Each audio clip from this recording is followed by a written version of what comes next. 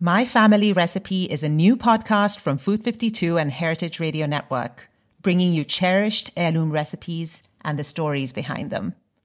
Listen and follow wherever you get your podcasts.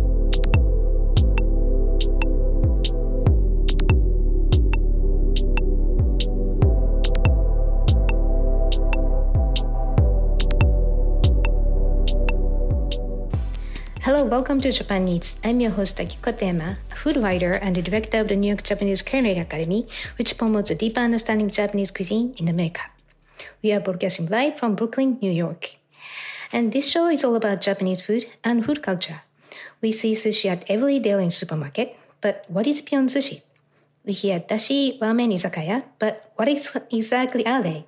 Japanese food is still a mystery for many people, and I try to demystify it in this program with my good guests.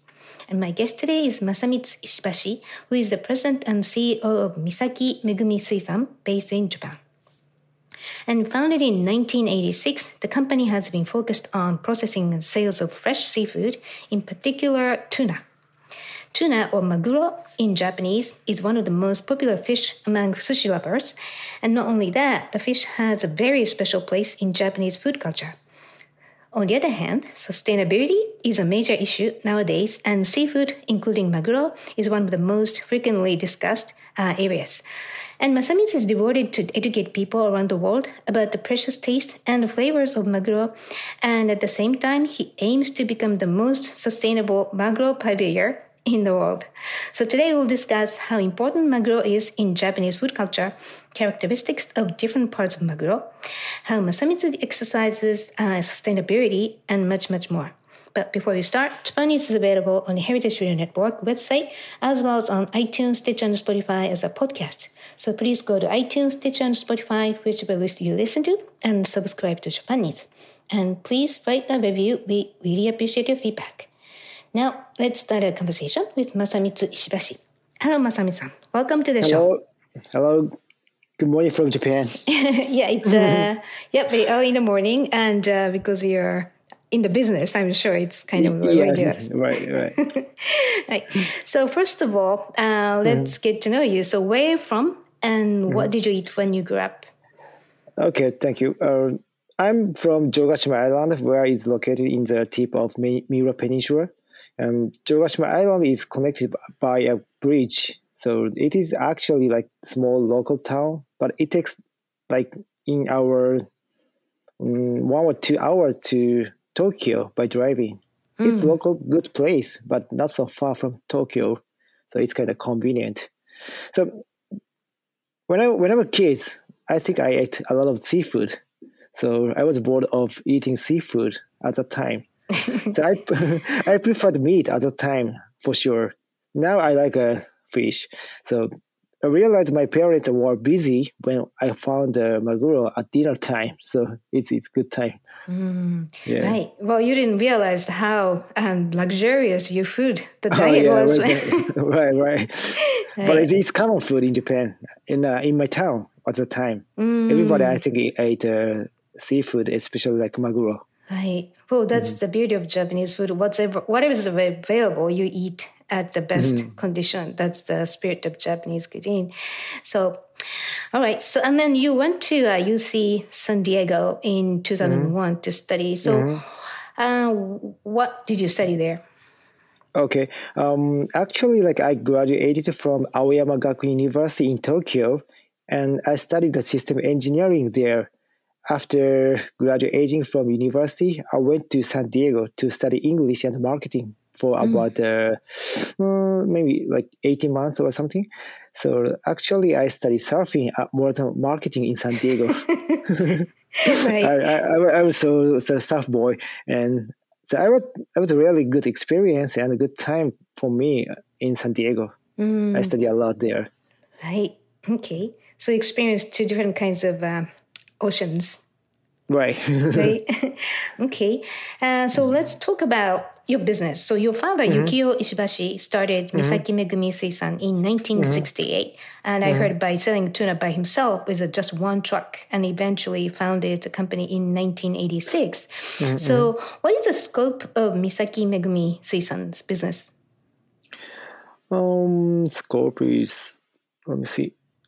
I mean, of course, processing maguro, but yeah, it's basically it surrounds tuna, but you have some other elements expanding from the fish processing and the sales business. And I also heard the company runs some restaurants as well to offer the best kind of seafood. So the scope of the business is really all about fish, local fish that captured where you grew up, and then there's a lot of seafood, but tuna. Okay. Let me see. Let's copy it. Okay, my father started maguro business when he was like early 20s, so it was actually before I was born. So Misaki is one of the famous maguro ports for maguro. At that time, there were so many maguro wholesale companies in Misaki. So I think it's not so difficult to start up maguro business in Misaki. So the main customers at that time in Misaki area were all fish markets in Japan, including the Tsukiji. But from that time, Misaki Megumi style is like a port to table. I mean, we had distributed maguro to restaurants, hotel, sushi bars. I mean, directly to users. Now we have a lot of direct customers all over the world. So we have been doing port to table style that we have been doing since Misaki Megumi startup. So that's our scope or something. Yeah. Wow. So you mean directly, meaning if I wanted to have your tuna, I can order? Yes, we have our website. We have B2C business as well. So our style is the company to direct users. Oh, wow. I have to look up the website detail. I didn't notice that the B2C, business to consumers, which includes myself. Okay, so I'll be prepared. I'm going to order some tuna. It's shipped to New York. Nice. Right. Okay. And then, but, just quickly go back to, you yourself. So you studied engineering at the college, you said, but why did you decide to succeed a family business? Oh, that's a big question. Actually, I started my career with an advertising agency after coming back to Japan. So at that time, I didn't think I would succeed in the family business. So I worked at an advertising agency for 3 years. Then I changed jobs to F&B business. After 1 year experience in the F&B, I joined the Misaki Megumi. What do you mean by food and beverage? Food and beverage business? Yes, right. Okay. Restaurant business, yeah. And I don't know why. So should be destiny or something. so usually people who succeed in the fish family business in Japan should have experience in working at the market or some big fish company before they would join. But I do not have such experience, but I have other experience like studying in USA, work in the completely different industry. So I think that makes me push to another way. So actually some of my coworker when I work in the restaurant business joined my company, and one of them works in the Singapore right now. So good experience, good chance. Right. Wow, interesting. I mean, especially like, your father's business based on products, and now you have this marketing mindset from studying at college abroad, as well as your advertising agency experience, right? So, and a network. So, right. Okay. So, so by the way, you mentioned Misaki is a very special place. So, Misaki Maguro or tuna from the Misaki fishing port is kind of brand name. So what is special about Misaki fishing port? Okay, right. The special point of the Misaki Maguro is super frozen. So this is kind of confusing, but Misaki Maguro is not caught around the Misaki port. So Misaki port is the base port of the deep sea fisheries. So usually like deep sea fisheries go far from port to catch maguro. Catch tunas. So it usually takes at least like 3 months. In the longest, it takes a year or more. So all maguro ships in Misaki Port have a super frozen unit, which is minus 60 quick freezer. So as soon as they catch maguro, they take off all blood, guts, and gills on the ship and put them into the minus 60 quick freezer. So this system can make all ships go all over the world to catch maguro with good freshness. For maguro, the catching season is the most important. So cold water would make maguro more fat to protect its cold temperature. So ships usually go up to north and down to south, heading to winter cold. So you can say Misaki maguro is always in season. So it's shun in Japanese. So also in Japan, in Misaki, grading skill is a special technique. So we can tell the quality from the slice of tail. So from the tail slice, so we can know its freshness, color, and fat content. So this grading skill is very important for maguro business. Currently, in Misaki, there are more than 100 maguro companies, and everybody has a special grading skill. So it is called mekiki in Japanese. So I think it goes to a good maguro brand in Misaki. Yeah. Right. Okay. Wow. That's amazing, right? So the modern technology of fishing is that you can just freeze fish right away to minus 60 centigrade. So, right. It's amazing. And also it's not kind of surprising how much tuna or maguro can fetch at the fish market, including Toyosu, which is former Tsukiji market. So, okay. So, so now you do with the best of the best tuna. And also tuna is, maguro also in Japanese is very important food in Japan. So could you tell us the history of eating tuna in Japan? Okay. So for Japanese, maguro, tuna is a very, very special food for sure. So it is gochiso in Japanese. So we find maguro in like a New Year Day or birthday, anniversary, and a special occasion day. So actually maguro history in Japan, it's not so long. I think like less than 100 years. So in Edo era, almost like 200 years ago, maguro, toro usually go to the garbage because of the less freshness. So with the development of cold chain, so eating maguro became more common in the 1950s to 1960s. So many maguro ships were built at that time. So they went to Cebu Ocean to catch a good quality maguro. So almost all maguro came to Misaki Port and distributed to all of Japan with our making skill. So it has become a popular food for Japanese people right now. So you can see a lot of maguro at a supermarket, convenience sushi restaurant, and a casual restaurant. Yeah, right. That's it. Yeah. Now it's so common food. Right. I looked up also, and then tuna was started to be eaten like 10,000 years ago. And of course, there's no refrigeration back then. So it was locally eaten, and it's a huge fish. So once you catch it, you have to consume the whole thing, which is impossible probably. And of course, the tuna started to be popular if you put it as a sushi, which is, the sushi was born in front of Tokyo Bay, meaning like you can have that fresh fish and put it on top of sushi rice. That was the beginning of sushi as fast food. So, but you said because thanks to the refrigeration system that's being developed, we started to eat more tuna or maguro. And then now it's global. So it's just amazing. Technology really helped us to realize how delicious tuna is. Right? Okay, so but what do you think about tuna became very important. And how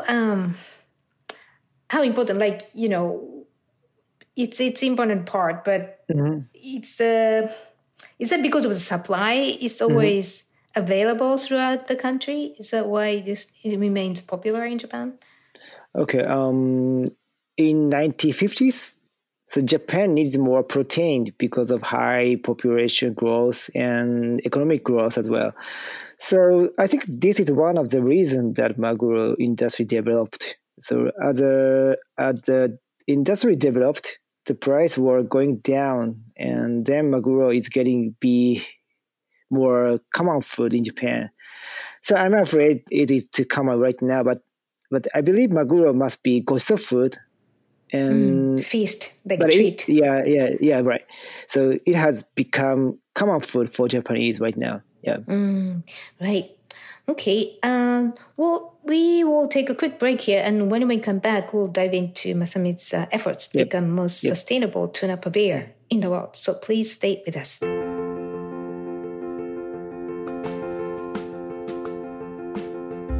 Good food is worth 1,000 words.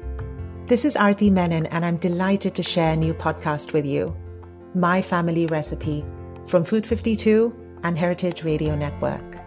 Adapted from Food 52's much-loved column of the same name, the My Family Recipe podcast will bring its pages to life.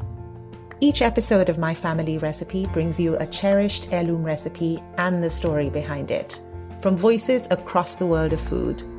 We'd open these tubs of dough and they would exhaust these incredible yeasty fumes, and it just smelled like nothing else. It was so intoxicating. I'll interview writers and chefs, parents and children about what's passed down along with the foods that we know and love. Chinese people aren't like born with a download on how to like velvet chicken. You know, like that's not something that just like comes to you. Listen and follow wherever you get your podcasts. Welcome back. You're listening to Japan Eats. I'm your host, Akiko Katayama, and my guest today is Masamitsu Ishibashi, who is the president and CEO of Misaki Megumi Suisan, based in Japan. And founded in 1986, the company has been focused on processing the sales of fresh seafood, in particular tuna. So there are various types of tuna. And could you tell us the popular types of tuna, such as bluefin and yellowfin and all those, and differences among them? Sure. So actually, like maguro mainly has 5 types: bluefin, southern bluefin, big eye, yellowfin, and albacore. So bluefin would become the biggest one at like 1,000 pounds, and has the potential to have the best toro. So when you catch bluefin in the cold water, like wintertime, in the North Atlantic Ocean, around the island, North Japan, or in fall, around the Boston and the New York, it should have the best toro quality. And also, like farming, it became popular in Japan and the Mediterranean and Mexico. So once they catch bluefin, they put them into the cage and feed them. Southern bluefin is a completely different species from northern bluefin. So they would be in south between like Australia and South Africa. So it has a good toro as well. So bluefin has a little bit sour taste, but southern bluefin has a little bit sweet taste. So those like 5 types, tuna is a completely different type. Interesting. So, well, I think this is my guess, but what's the best tuna you think? It's like a fatter? The fat content is higher? Yeah, but it's up to you. For me, it's like the akami, lean part is my favorite. So, but some people like toro, the fatty part. So it's up to you. Also, like people ask me like which one is the best. So I think I can answer like the shun, the in-season maguro is the best, not only the type. More flavors. Yes. Okay, right. Yeah, because I think the most expensive piece, if you go to sushi restaurant, toro, otoro, and chutoro, they are the highest price. And I tend to save it till the end. So yeah, that kind of fattiness is something very special. But yeah, if you are, the connoisseur like Tsu in Japanese, a lot of people like akami, like red part that you are. So, right. Okay. Well, that's interesting that you said the 5 types of tuna, like the bluefin and the southern bluefin, big eye, yellowfin, albacore. So that's like different use. Like albacore tend to be processed for canned products. Right. Or I think the southern bluefin, it's also very expensive as almost like bluefin, and they're used for sashimi, right? So but well, it's really hard to say. It's interesting that you said some meat can be sweeter depending on where it's from. Does it come from what they eat?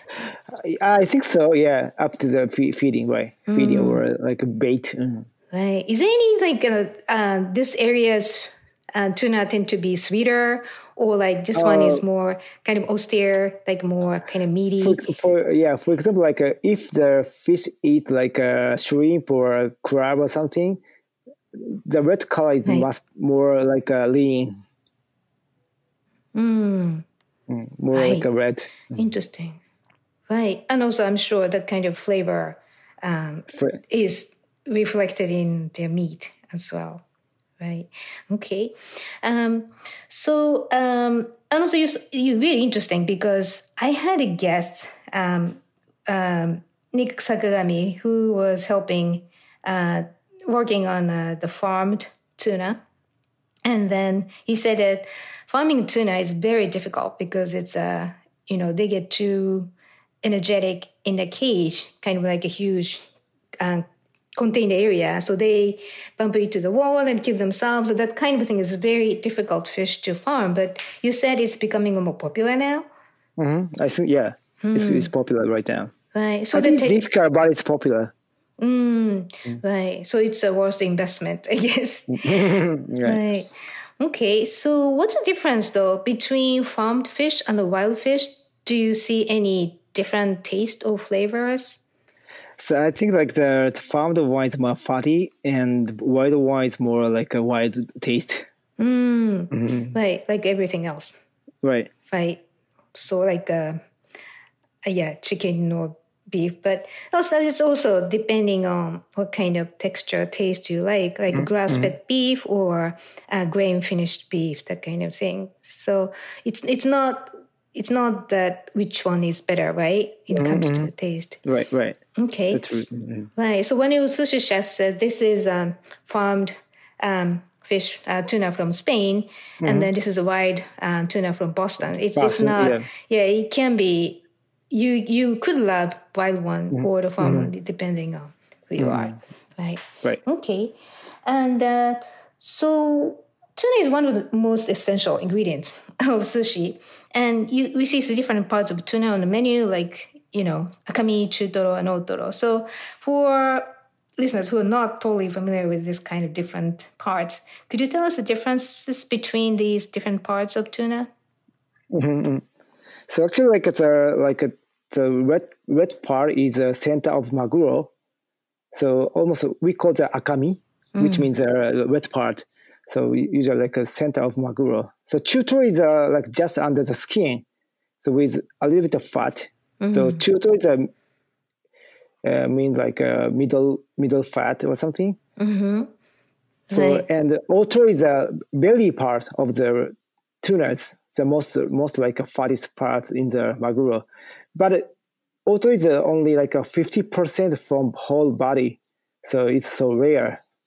That's why the price is expensive. Right. But the truth is that, well, it's hard to believe, but that otoro, those most precious and expensive part, used to be thrown away in Japan because Japanese people were not used to eat fatty food until the Western food came to Japan in the 19th century. So also without refrigeration, fatty pieces tend to be more kind of perishable. So we used to throw away all kind of gold into the ocean, right?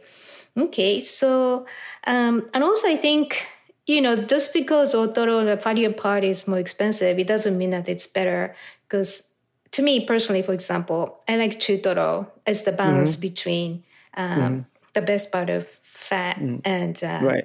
like the meatiness of akami. And right. And also, I don't know why you like akami, but to me, that kind of bloody, like really like, medium rare or rare beef, the kind of bloodiness, that's really kind of appeals to your appetite. And one time I paired akami with gamay wine, for the Beaujolais kind of grape. Then that have the same common bloodiness. And it was a surprise that combination of wine and akami, they can go very well together too. So the tuna is a very interesting fish. Nice. Right. Okay. And on your website, you also sell rare parts of tuna, like unusual parts, such as kamatoro or haramo, hohoniku. Like, could you tell us those unusual parts and why we should eat them? Okay. So I think we can eat the whole maguro. There is no part that you put in the garbage. So kamatoro is a very, very rare part. It is tip of the belly part. So I think like less than 3% from the whole body. So it's rare. So it is good fat part, but it's something chewy. So it is good for aburi or with a burner or like a hot pot or something. So anyway, it's the grilling part. So cheek part is also good and rare. So it looks like a beef meat. It's good for grilling or a steak or a karage or something. So one of my chef friends makes a ramen soup from maguro bones. A restaurant in my town makes a maguro head grill. So many tourists come to eat head grill.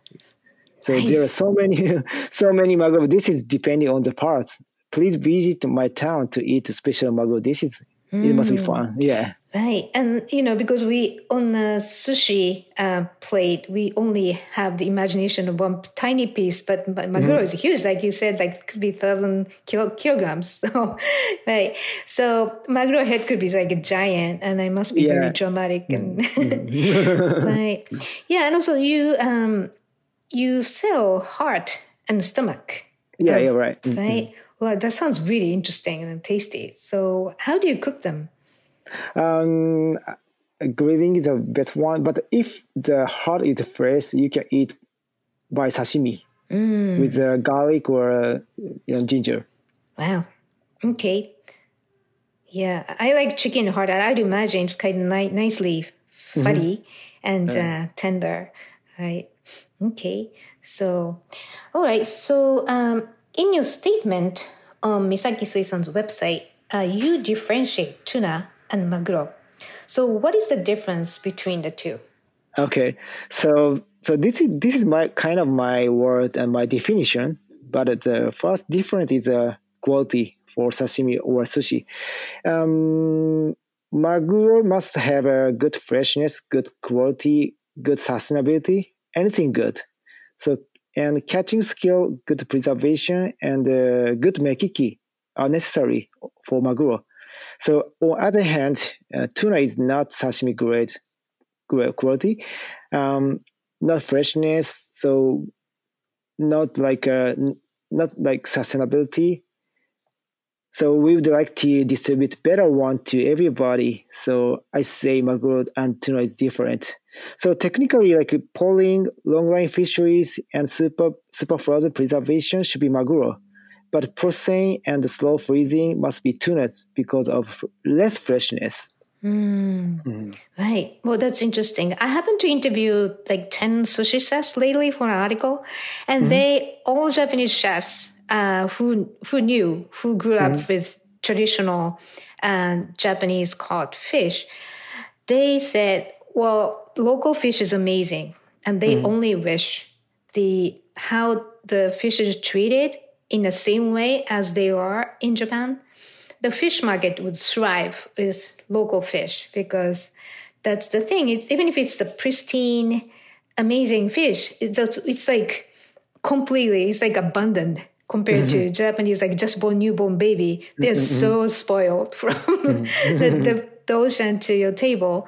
So I think that there's a lot to improve in terms of distribution from the moment the fish is caught to get to your table outside Japan. And I know a lot of Japanese chefs wants to change that. And they're even willing to educate local fishermen, but it's just not easy and it costs a lot of money. So it's really frustrating because knowing some Boston tuna is caught, but then shipped to Japan to get to the best, most well-selling like Toyosu market to get the highest price, and they go back to American market kind of thing. Right. Funny. Yeah. So the point is how the quality is achieved. It's almost like obsession, right? Japanese way to catch tuna process, and then just brought to the market. It's a complete system. I think. Do you have any video that you can share to our listeners, like how meticulously they're taken care of? I hope you can make one, and then we can just show everybody. Okay, sure. Right. Yeah, let me know if you make one. So, by the way, so tuna is auctioned at fish markets, like most famously at the world biggest fish market, again at Toyosu in Tokyo. So, could you tell us how the tuna auction works? Okay, so every morning that Toyosu market has a tuna auction, as you know. So many, and some small market in Japan have auction as well. So each style is different. It is very interesting, I think. So the New Year auction makes headline every time because of high price, but that dramatic price it's only once a year. It's like a show. So the usual auction is every day, looks like a routine. So Japanese fish market system is actually like very, very complicated. Even if I explain it in Japanese, it's hard to understand it. So it is like a kind of old style. So I hope somebody will install some like IT or DX or any other technology. It should be much more convenient, but it's Japanese style, I think. Yeah. Right. Okay. So people who have license to be able to go to the auction floor, and then they just traditionally they scream, get the price and get the best one, and then just get what they want. Is that as simple as that? Yeah, actually, like you need a license to join the auction in market. So you have to buy from the like middleman in the market. That's a Japanese style, but it's much more complicated to explain in detail. Right. So who can buy that? Who can get the license? Like if I wanted to become a tuna merchant, can I get the license? I don't think so. It's kind of difficult to get it. Wow. Oh, so you need to know right people and something like that. Wow. Okay. So there is some obstacle for outsiders to go in. So that's maybe one of the reasons that tradition remains untouched. But okay. So do you know how many people have licenses? In Toyosu or? Let's say Toyosu. Toyosu, I'm not sure, but like more than like there are 300 or something. But in Misaki now we have like 100 license right now. Okay, right, interesting. Okay, so by the way, you used the word mekiki a couple times. So so that's a keyword at the auction, right? So that means that mekiki is the kind of a capability or the criteria to select the best. It's not just for tuna, but something valuable. You need the mekiki, like skills to evaluate and what's right, what's wrong. So how do you select tuna? What kind of mekiki technique? So usually we tell fish by tail cut, so we can know its color, freshness, and a fat container from the tail. So if you tell it from fish tail, you should be good mekiki. And also catching area, catching way, fish shape are criteria if it's maguro or tuna. Right. So when you see tuna, there's some kind of markers? Is there any where it's from and the weight and how it's caught? Can you see that when you see the tuna on the floor at the auction? Yep. So on the surface of the tuna, it's a label on it. So it says like the catching area, catching weight, the catching origin or something. You can know, but it's not so important information. So tail cut is the most important information what maguro is. So we check always we check the tail slice. Then we know its condition of the fish. Right. So seeing is almost everything. Right. Right. Okay. Yeah. So for you, how long did it take to be able to see which one is good or not? I think it takes like a couple of years if you go to market every day. So, okay. And now you export tuna to 15 countries, including the USA and Asia. So is tuna becoming more popular globally? And if so, why is that? Okay, so now there's so many Japanese food restaurants all over the world, and also they are increasing. They are still increasing. So the quality of Japanese restaurant in foreign countries is getting better, and the chef's skill is getting better as well. So everybody is asking for higher quality material. So that's why Japan's maguro is growing globally. So, but actually, so you can find good quality maguro not only from Japan but also from Spain, Mexico, and Boston or something. So they go directly to consumption place from origin place. I mean, maguro become a global food, but I'm pretty sure like that making skill is more needed for better maguro. Right. Okay. So now let's talk about sustainability. So sustainability is a major topic nowadays, and in particular, seafood is often a big agenda. So what is happening in the supply and demand of tuna right now? Any trends over the last 10, 20 years? Oh, yeah. Okay. I believe that sustainability is the most important for all stakeholders globally. So we, Misaki Megumi, think this is a super hot agenda as well. So I'm not like a scientist. I'm not sure what is exactly happening in the sea, but I think maguro is decreasing in some places, but increasing in the other places. For example, in Atlantic Ocean, I heard there are so many bluefin found in the catching season from fishery side, and scientists agree with it. But I think it is because of strict catching rules. But I'm not sure if bluefin in the Pacific Ocean is increasing.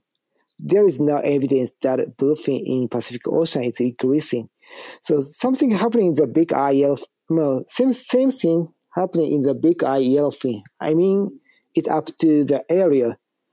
So southern bluefin is increasing for sure. This is because of strict catching rule in south as well. So I can say all maguro are not in red list right now. We must choose a good fish. I mean, both of distributors and consumers. So also like MSC certification is one of the choice, but non-MSC fish are not altogether bad. And the MSC is costing us too much money right now. So fortunately, maguro has a big strong life force. So, for example, in bluefin in Atlantic Ocean and southern bluefin in south, both fishes increase for sure in the last 5 years once you follow the rules. Right. Right. Yeah. So I mean, I found the data that the world catch of tuna since 1980s has tripled. So obviously, the tuna consumption is increasing. And like we talked earlier, sushi restaurants are becoming more popular. And then naturally people eat a lot more tuna. But it's interesting, right? It depends on which regions. And it really reflects the regulations of the certain government or certification organization. So, okay. And then you are aiming to be the most sustainable tuna purveyor in the world. So what is your philosophy of sustainability? Okay. So we don't sell small maguro less than 20 pounds. And also we don't buy maguro caught by processing. So this is not only for sustainability, but also it has a quality issues. I think the combination of the good quality and the good sustainability must go to the good maguro. And some people may boycott eating them for sustainability, but I don't think this is the best solution. So continuously eating good fish means the true, good, the best sustainability. So that's why we distributors, the middlemen, we have to choose and distribute good fish to consumers. So actually, nobody knows what exactly happening in the sea, but we have to be chosen by customers and the fishermen. So building up the reliable, sustainable chain must be necessary for the future. Right. So, yeah, you said, there are certain ways to catch fish, like what you mentioned, like purse seining or round hole seining. It's like really like a big net captures a lot of other fish, and then it's not sustainable because there's so many bycatch. And that's one thing. But it's almost like, so let's see.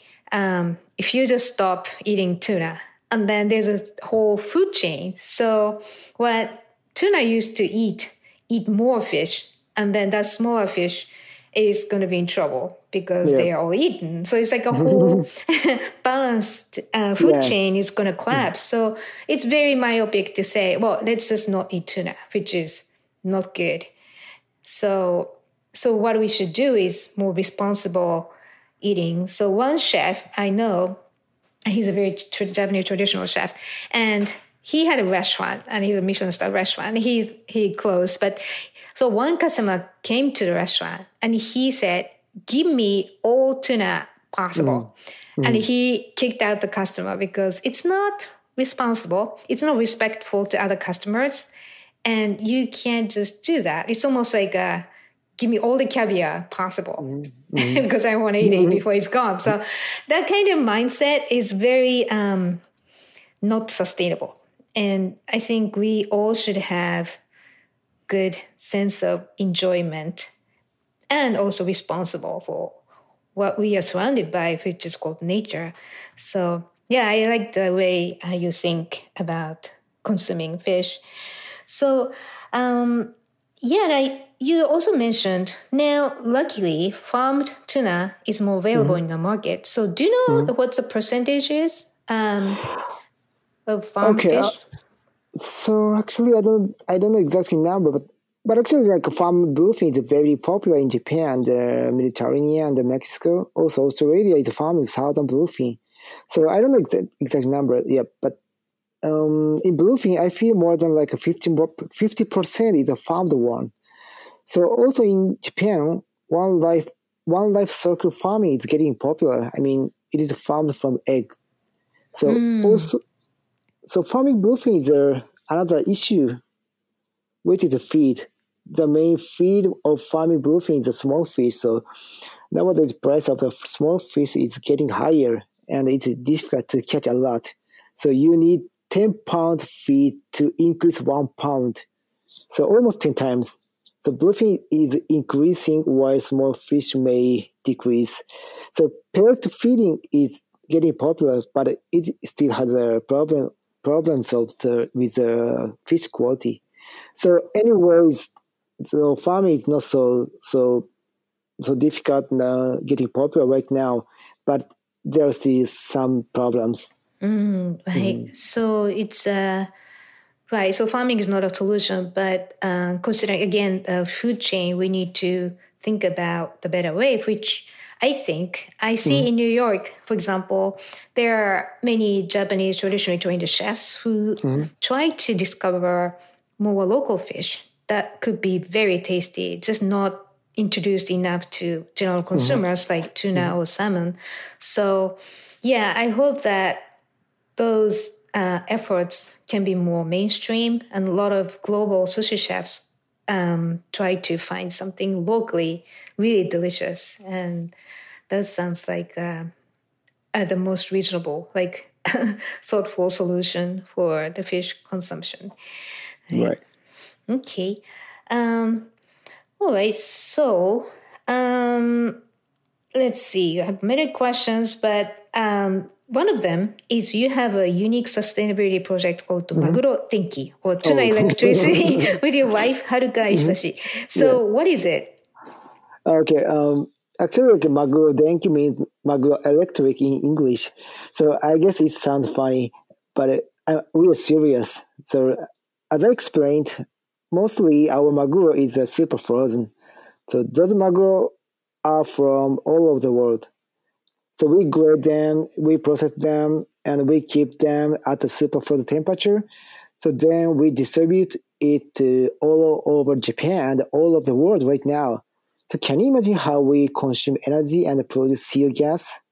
So I think our activity must be sustainable as well.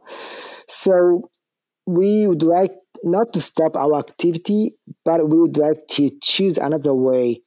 So that is why we will change our energy source to renewable energy by 2025, so which is RE100. So I hope our RE100 declaration would change all seafood distribution. As I said, nobody knows exactly what is happening in the sea or how much maguro is in sea. So or like increasing or decreasing, nobody knows. So, but it's not so difficult to know how much we produce CO gas from buying to selling.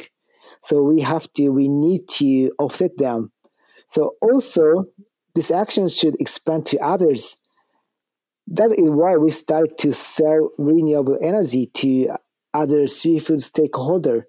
So this is Maguro Denki project. So actually, we do not produce energy yet. So we currently buy renewable energy from the generators. So, but we would start generate renewable energy in your future to use our super frozen and sell to others. That's Maguro Denki project. Wow, that's amazing. Wow, very impressive.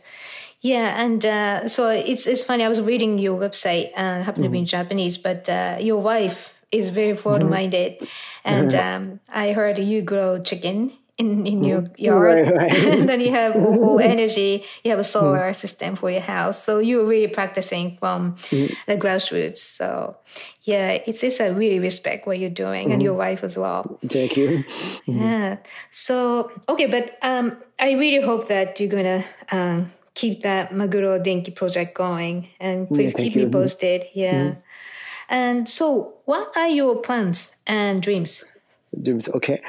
So one of our visions is fish food culture to next generation. So we have to do many things to be done.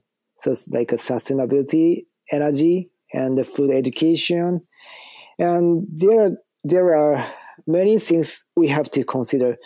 So I would like people all over the world to enjoy fish culture more. So to enjoy fish food culture, what we would like to do.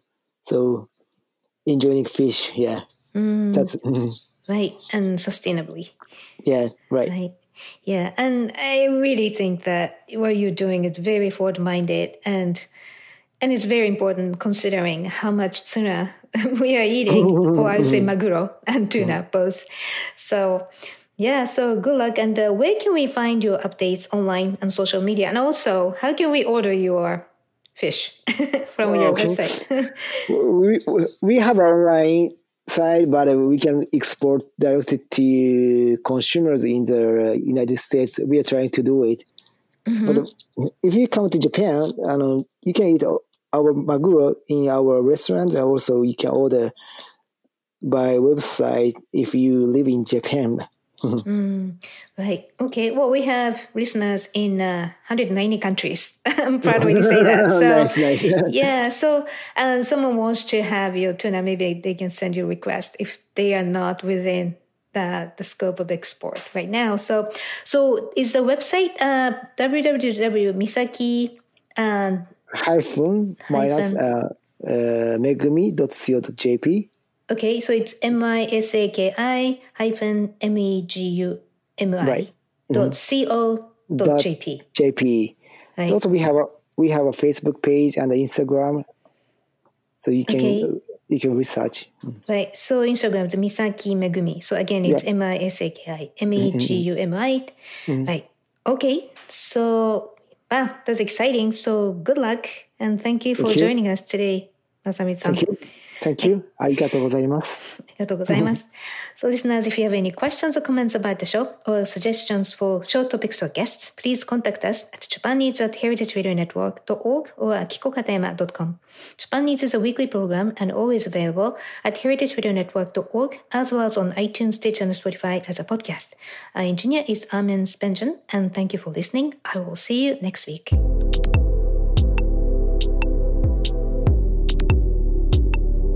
Japan Needs is powered by Simplecast. Thank you for listening to Heritage Radio Network, food radio supported by you. For freshest content, subscribe to our newsletter. Enter your email at the bottom of our website, heritageradionetwork.org. Connect with us on Instagram and Twitter at heritage_radio. You can also find us at facebook.com/Heritage Radio Network. Heritage Radio Network is a non-profit organization driving conversations to make the world a better, fairer, more delicious place. And we couldn't do it without support from listeners like you. Want to be a part of the food world's most innovative community? Subscribe to the shows you like, tell your friends, and please join the HRN family by becoming a member. Just click on the beating heart at the top right of our homepage. Thank you for listening.